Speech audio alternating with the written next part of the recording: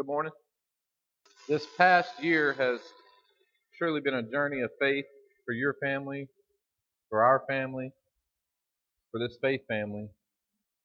And I believe it's by no accident that God has called us to where we are today and it's graciously allowed us to trust in Him and to follow Him throughout this past year. And as we enter into a new year and as we enter into a new book, the book of James, my heart is that we take an intro from our past year. And normally what we would do is we'd look at James and we'd give you a historical background. We'd tell you who the author is, tell you all about the author. And that's more the traditional view on that. But this morning, if you'll walk with me, if we'll turn back the page, and I want to look at 2014, and I want to look at it as entitled The Year of Faith. And if you weren't here throughout the whole 2014 with us, it's okay. I promise. It's okay. It's such a beautiful story that God is where He has taken us as His people and as His church and His faith family. And so, let's look at His grace story starting in 2014.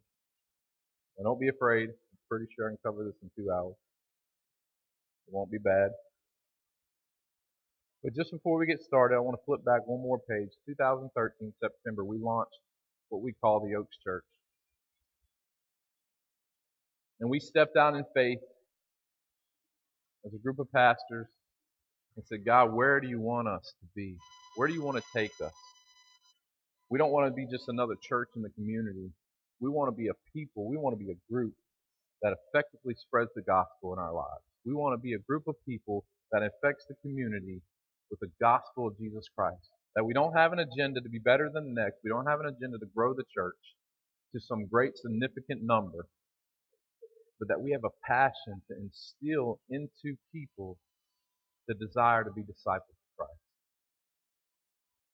And so we launched in 2013. Fast forward into January. In this time frame, we're really battling and wrestling through what does it look like? What is the vision of the church? What is the ministry of the church here at the Oaks, the faith family here at the Oaks? And so, to start off January, Casey and Joe taught through a series called Complete the Circle. If you don't know what that means, we're going to recap it real quick. It was called this because we believe that we wanted you as members to have faith to step out with us into this community to complete the circle. And what does that mean? There's 4 C's that you can remember. Create. We believe that God created you for a reason, that you're beautiful, that you're wanted. And then we believe that we were cursed, that there was a fall, that we were corrupted. And that with that corruption came a cure. And that cure is Jesus Christ. And because of that cure, we are compelled as believers, to love those around us, to serve them with the gospel. And so we believe we are commissioned. So we start this journey and we ask you to step out with us to minister the gospel to every man, every woman, and every child, that no one would miss the grace of God, that you would be a part of everything that God wants to accomplish in this community. And then we move into March 2014, and we launch our vision series. And this is our vision. It says this is the overall, this is the mountaintop when you look at the vision of the church, that we believe that this is the goal that we want to be, and we also believe that every church can be there. And it says this, to serve all people we engage with authentic relationships compelled by the grace and truth through Jesus Christ. We believe that is a blanket statement for the church. Now, how do we accomplish this statement? We accomplish it through our mission. And this is our mission, to cultivate relationships that produce stories of grace in every day. That's how we accomplish the all. Is that when we focus in on a group of people within our circle of influence, but when we learn to complete that circle, when we focus in on those people and we minister the gospel of truth to them, that will multiply. So we don't have to stretch ourselves so thin that we can't accomplish this goal that says, well, our vision is to reach all. I don't think anybody can do that. But I think together, that if we focus in on our group, that we disciple those around us, that we can accomplish. So that's our overall goal. That's our mountaintop view, that we start with a mission that can complete our vision. So that's where we were in March. And so our desire was this, is to be the manifestation of Jesus Christ to the world submerged in darkness. That's what we want to be. We want to manifest Jesus Christ. We want to be the light. And in the midst of this series, tragedy comes with the death of Maisie Ray Bellegarde. And with tragedy and with death comes a response. And the only response that we can muster is faith in God's sovereignty. And that somewhere and somehow, that there is good. There is good in all that God does. And how did we see that the next Sunday at the gathering? As we gathered together and we looked at Philippians 4, and it says, "Let your reasonableness be known to everyone, that the Lord is at hand. Do not be anxious about anything, but in everything, by prayer and supplication, with thanksgiving, let your requests be made known to God. And the peace of God, which surpasses all understanding, will guard your heart and your mind in Christ Jesus." And immediately we saw a man and a woman resting in that peace. Resting in that peace. Not knowing why they showed up the next Sunday at the gathering, but knowing that they were compelled to be people of God. Knowing that they wanted to be surrounded by the love of this faith family of God. We saw a faith family step out in faith, not knowing how to serve them, not trying to come up with the right words to say, just loving them.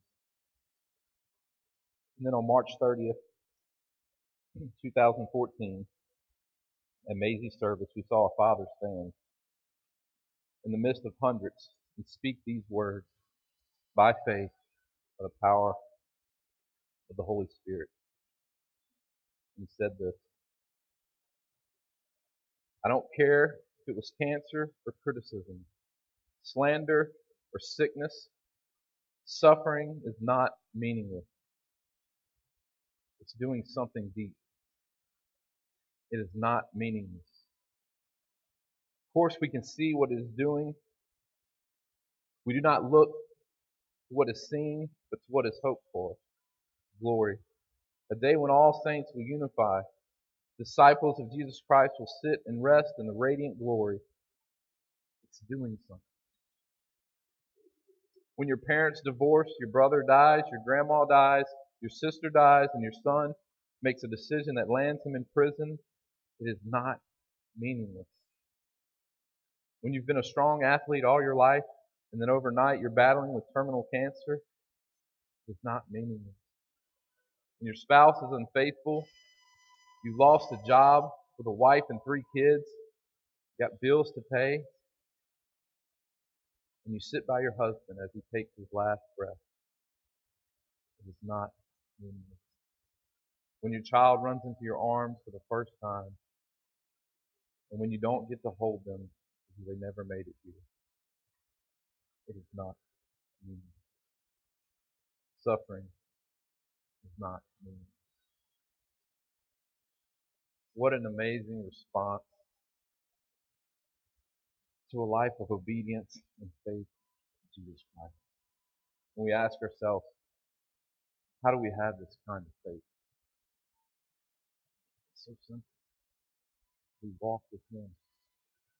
And when we learn to walk with Him, we learn to walk through the suffering and the pain. It's not going to be easy. We're not saying that. We're not selling you a bill of goods. Look what the Word says.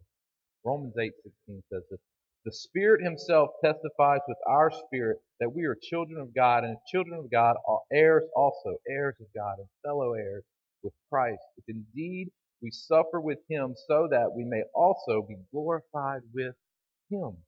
For I consider that the suffering of this present time are not worthy to compare to the glory that is to be revealed to us." Wow. wow, if we knew the life of Paul, if we walked the life Paul walked, and for him to say at the end of this, for I consider the suffering of this present time not worthy to be compared, Lord, a man that lived by faith. And then Paul goes on to say this in Philippians 1:29, it says, for you it has been granted for Christ's sake. This means it's been gifted to you. This is a gift. Not only to believe in him, but also to suffer with him. This is your gift. This is how you bring glory to the Father. Experiencing the same conflict that you saw in me and now hear from me. And then Paul writes Timothy in 2 Timothy 1:8, and he says, therefore do not be ashamed of the testimony of our Lord, of me, his prisoner, but join with me in suffering for the gospel according to the power of God, who has saved us and called us with a holy calling according to our works, not according to our works, but according to his own purpose and grace, which is granted us in Christ Jesus in all eternity. And then in Acts chapter 5:41, it says this. So they went on their way from the presence of the council, rejoicing that they had been considered worthy to suffer shame for his name. You have been considered worthy. Walk with him. Walk with him in the midst of tragedy, in the midst of pain, in the midst of suffering. He will be glorified. He will be lifted high. And then in April 2014, just a few weeks later, we celebrate the death, burial, and resurrection of Jesus Christ as our Lord and Savior. The very foundation of our faith. Without the resurrection, we know there is no victory at all. And so we celebrated that Sunday morning, as Casey taught, death defeated. He stood before us and praised God that we have victory found in the cross.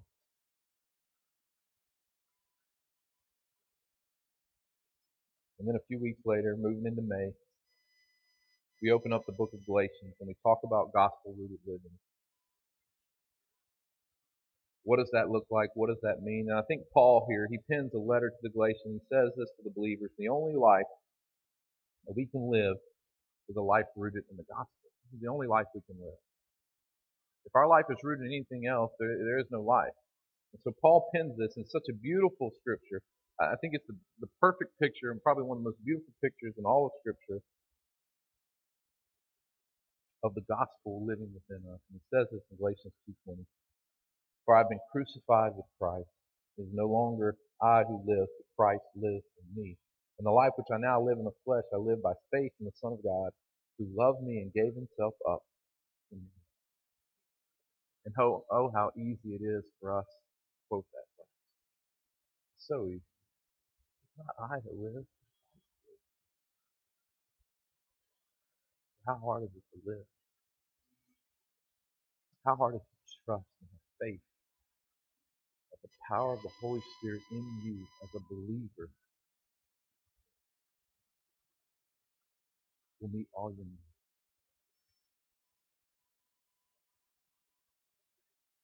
And then he goes on in verse 21, not the end. Sometimes we stop in verse 20 and we're like, yeah, Christ lives with me. But look what he says here in 21. It says, I do not nullify or I do not invalidate the grace of God. For if righteousness comes through the law, then Christ died needlessly. Paul lived for a gospel that was real and alive. And there was absolutely no chance that it was fake. Often when I was growing up, I used to hear the stories of, let me tell you how to witness to your friends. Give them this big example of how they can live life. And at the end of it, if they die, they go to hell. But if they live the Christian life in the end of it and there's no heaven or hell, then they've lost nothing. And that's so not true.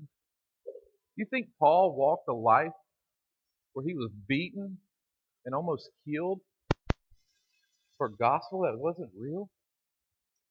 That's what Paul's saying here. He's saying that it's not like there's some chance that if you die that nothing will happen. He's saying live a life that glorifies God because he lives in you as a believer. Paul didn't put himself in situations where he would be killed for no reason, for a hope that he might experience God forever, but that he had faith that he knew he would experience the gospel in its fullness and in eternity. So we must live that life rooted in the gospel. We must live a life that there is absolutely no chance that this gospel is not real. And when we learn to wrap our minds around that, the Spirit of God in us will take us places we never known. And so you are all sons and daughters, and I love how he wraps up this thought in Galatians, the book of Galatians. He wraps it up and he says, you are sons and daughters of the King. You have been adopted into the kingdom that will not perish. And what does this mean? That you have been set free. You've been set free. Galatians 5, it says this, for freedom Christ has set you free. Stand firm, therefore, and do not submit again to the yoke of slavery. Do not weight down yourself with all these legalistic views of what the church should look like, but be in step with the Spirit, walk in step with the Spirit, and allow Him to move you, and you will experience freedom. You will experience freedom. Keep in step with the Spirit. And so I wrote this down about gospel-rooted living. And I wrote this. It says, gospel-rooted living can only come by faith in Jesus Christ, that He completed the work on the cross once and for all, so that He could complete the work in us to bring glory to the Father. That is gospel-rooted living. Trust in the Spirit of God within you. Trust that He will lead you, He will protect you, He will guide you, He will strengthen you, so that you will complete the work and bring glory to the Father. And then we had the privilege to move on into Hebrews at the beginning of October and throughout November. And we get to sit in this book in chapter 11 and listen to the men of faith, the men and women of faith that walk before us, and to hear these stories. And so now we've taken this gospel-rooted living and now we want to apply it. See, these were men and women that applied their faith. They stepped out in faith. They obeyed God. They didn't just hear it and agree with it and say, that's nice. But they obeyed. And so we observe this. And in chapter 11, we see that by faith, Abel offered up to God a more acceptable sacrifice. By faith, Enoch was taken up so that he should not see death. By faith, Noah built an ark. By faith, Abraham obeyed when he was called to go. Wow. It's up. By faith, Abraham, when tested, offered up Isaac. And by faith, Moses, when he grown up, refused to be called the son of Pharaoh's daughter, choosing rather to be mistreated with the people of God than enjoy the fleeting pleasures of sin. You hear that? Choosing to be mistreated with the people of God than enjoy the fleeting pleasures of sin. And it goes on to say in verse 26, he considered the reproach of Christ greater wealth than all of Egypt, for he was looking for the reward of heaven. That is faith. That is a faith that we can stand firm in, that we can look back and say that these men and women pursued Christ with everything they had, with no reserve. Yes, God, I will obey you. Even when you tell me to sacrifice my own son. Even when you tell me to build a boat, there's no rain. Even when the world unfolds all of its glorious riches to you and offers everything you can imagine. And you say, no, I'd rather suffer the people of God so that you will be good. Faith. And then we had the privilege of moving into December this year to sit in the Advent season. And we were reminded of the hope, the peace, and joy and love that only comes from the true King of Kings, our Lord and Savior Jesus Christ. And as we ended that series, as we celebrated the birth of Christ, the next Sunday, We had the privilege to hear from Joe Arsenault, inspired by the Holy Spirit, with a message called Living with Eternity in Mind. We could just stop there. I mean, wow, what a title. We really evaluate that title, really look at our lives and say, do we live with eternity in mind? Or do we live with our perspective in mind? Do we live with our comforts in mind? Do we live with what feels good to me in mind?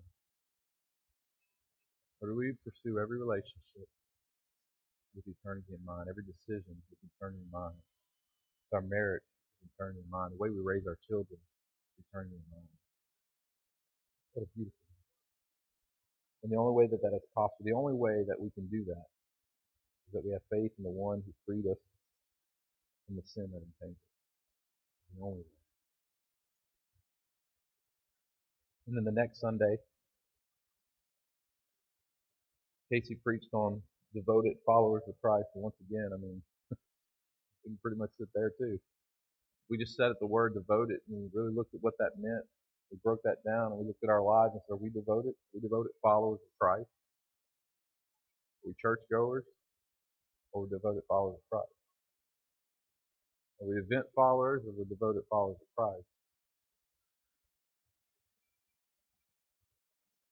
My heart and the heart of this church, the heart of your pastors, is that you become devoted followers of Christ.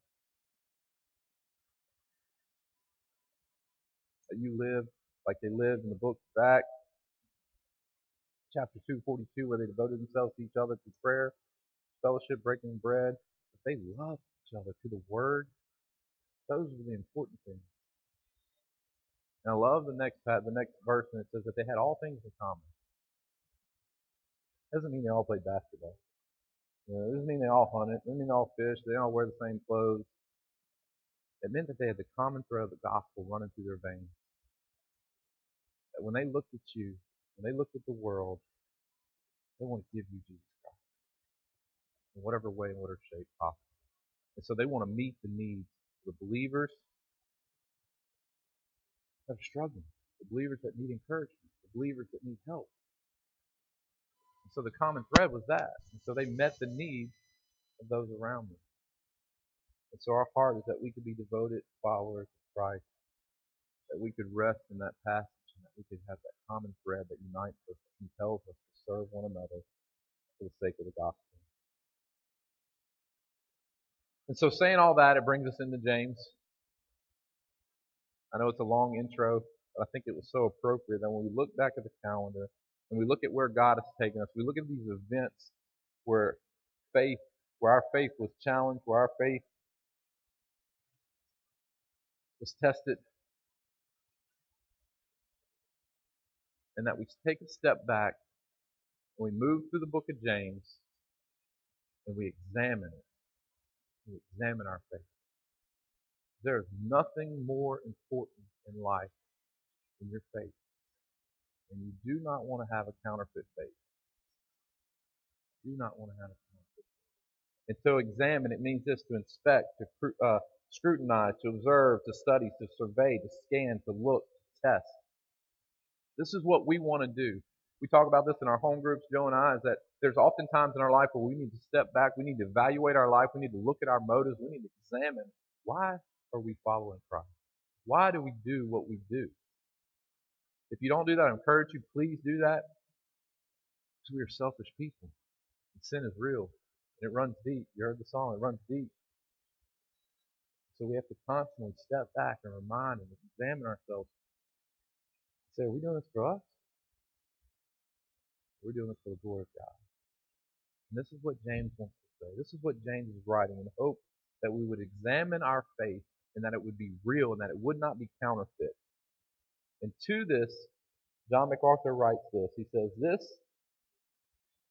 that is also true of the most valuable commodity of all, saving faith, a right relationship to the living, holy God of the universe with the promise of eternal heavenly is uncomparably priceless. Those who think they have it should carefully examine and test it to determine its validity. To be deceived by counterfeit money or counterfeit work of art results only in temporal loss. To be deceived by counterfeit faith results in eternity tragedy, eternal death. And this is our challenge. This is where we want to be. This is where the book of James steps in and unfolds to us the reality of faith. And so as we move through the next 16 weeks or so, I'll teach through 8, Joe teach through 8. But as we move through these next week, this is what the book of James wants us to examine. And so as the band comes back up, I'm going to read these things to you. And I want you, this is the response. This is what I want you to do. I want you to think through these next words. I want you to think through what I read and evaluate your faith right now. Say, God, what are my motives? What does my faith look like in these circumstances? And I want you to pray through that. I want you to really ask God to convict you, to stir in you, so that your faith becomes genuine, that your faith is real, that your faith is not just a moment in time, not just the next spiritual movement or the next emotional event, but that it is an everyday reality that you walk every day in faith. And this is what the book of James says. It says, examine our faith in suffering. Examine our faith in temptation. Examine our faith in our response to the word. Examine our faith in love. Examine our faith in work. What is the reality of our work? What is the reality of our love? Examine our faith in tongue and speech. What does that look like? How do we speak? Examine our faith in humble wisdom. Is it pride or is it humble? Examine our faith in worldly indulgence. Examine our faith in dependence. Who are we dependent on? Examine our faith in patient endurance. Examine our faith in truthfulness. Examine our faith in prayer. What's our prayer life look like? Is it selfish? Or is it communion with God? Examine our faith in prayer. And last, examine our faith that it may be true, and that it may be real, and that it may be lived out every day to bring glory to the Father. Let me